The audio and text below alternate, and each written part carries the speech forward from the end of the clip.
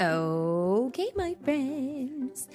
So today we have a fun surprise for you. We're starting a new book.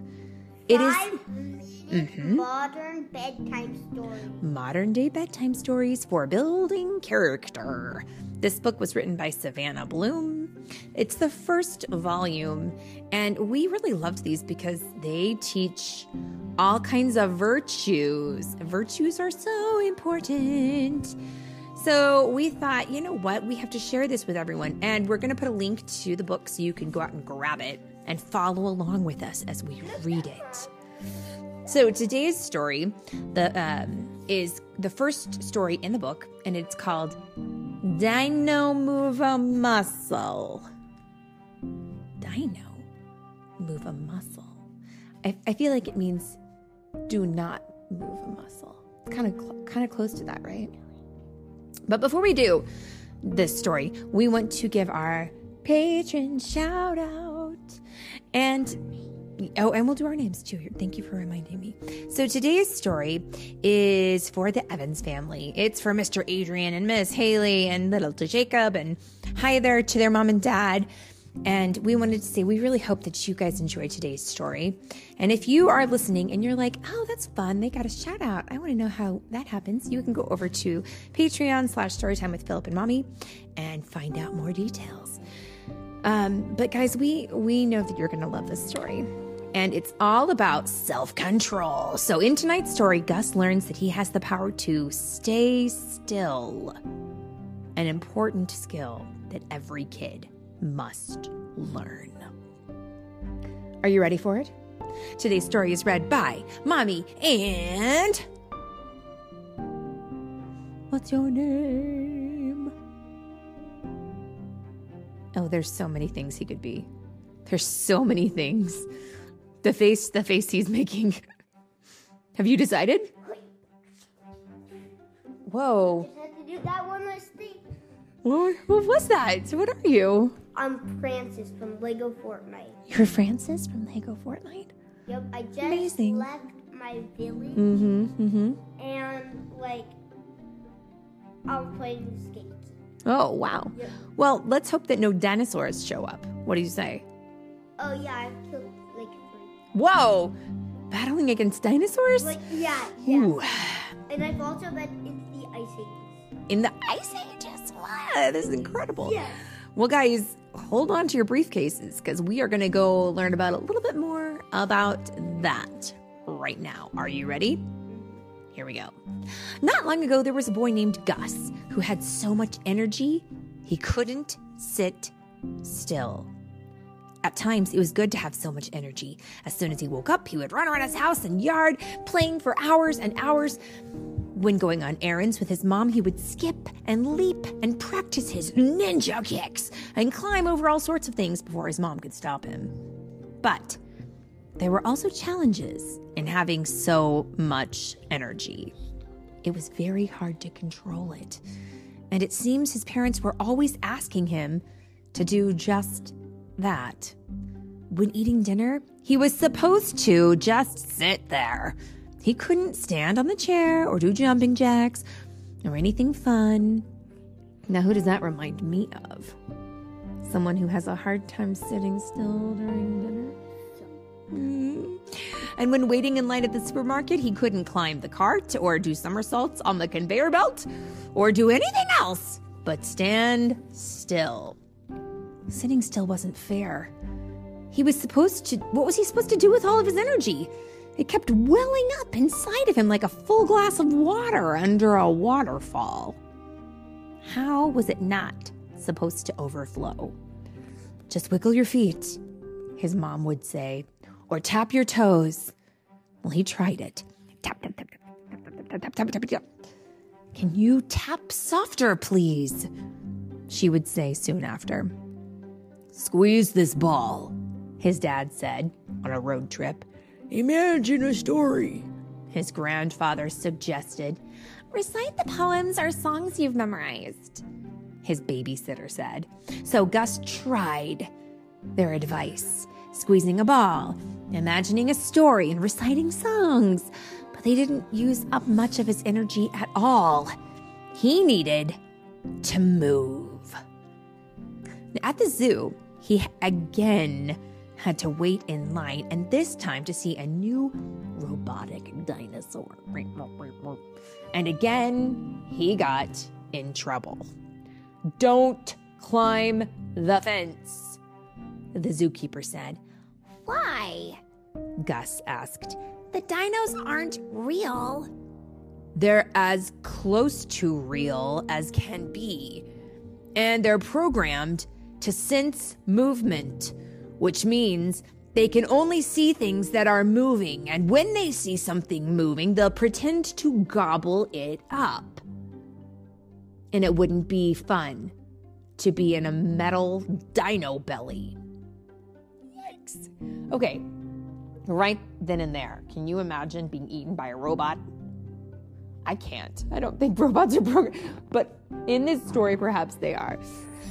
Let's see what happens. Okay, Gus eyed the fenced-in area, scanning for robo-dinos.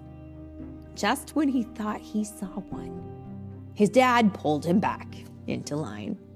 But it's too hard to stay still," Gus complained. "I understand how hard it can be when your body wants to move," his dad said. "But your mind is stronger than your body. So it can tell your body to wait. For example, our body tells us when it's time to go to the bathroom. Your mind tells it to wait for the toilet.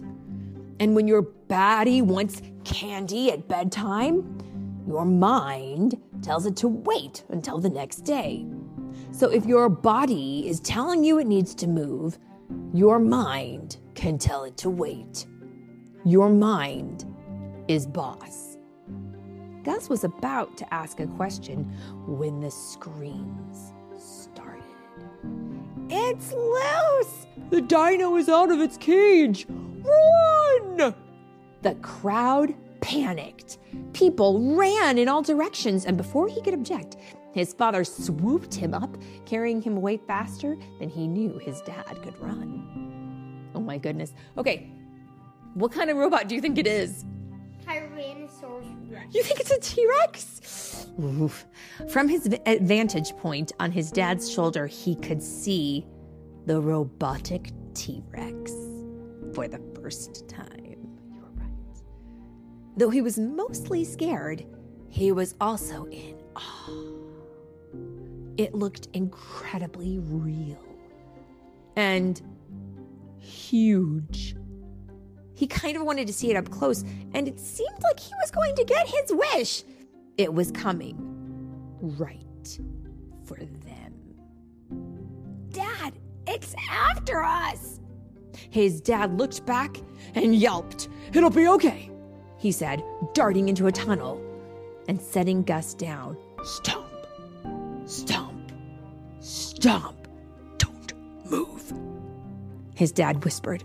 "Remember, it senses movement."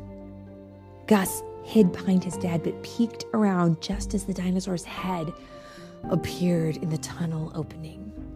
Its big jaws were nearly as big as the opening, each of its dozens of teeth as big as Gus's hand, and its closest eye was wide open, peering at them as if it wanted them for a snack. Gus froze. He had to. He didn't want to be gobbled inside the Robo-Dino's belly. His mind demanded his body to obey. "Don't blink," he told his eyelids. "Don't breathe," he told his lungs. The beast kept watching him, and then Gus's ear itched. The itch was annoying, painful, pestering him. "Itch me, itch me," the ear begged. "Don't itch it," he told his hand. His ear tingled. It tickled. It demanded he itch it. I will not, his mind said. His drying eyes were latched onto the dino's giant eye. Blink, blink, they urged.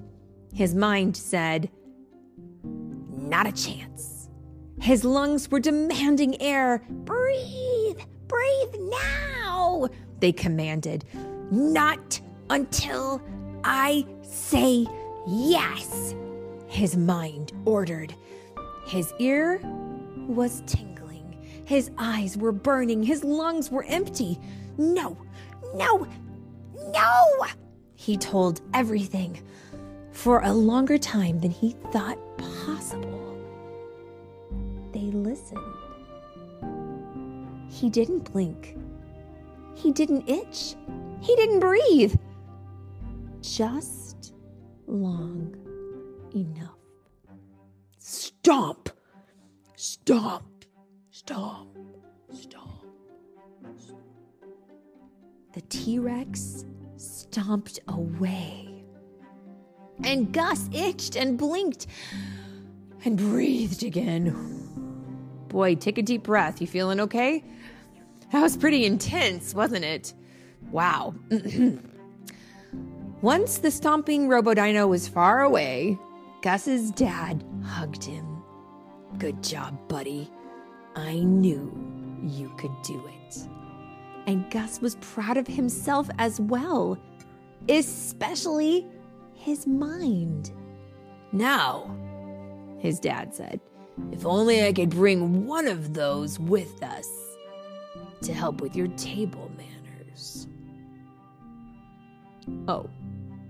Oh my. I don't think I would want to bring any of those dinos home with me.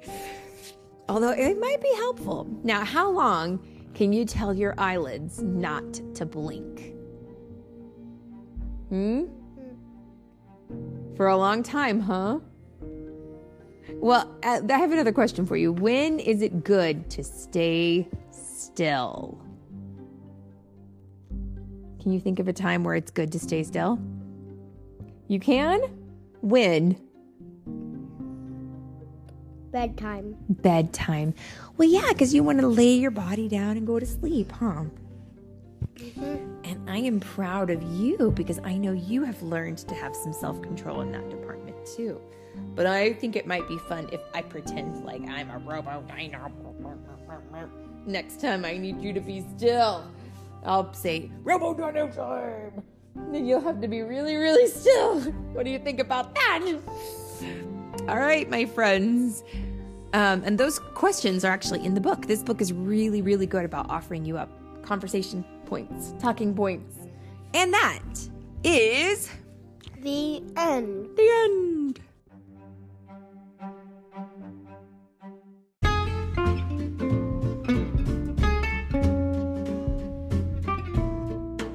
Thanks so much for listening to today's story.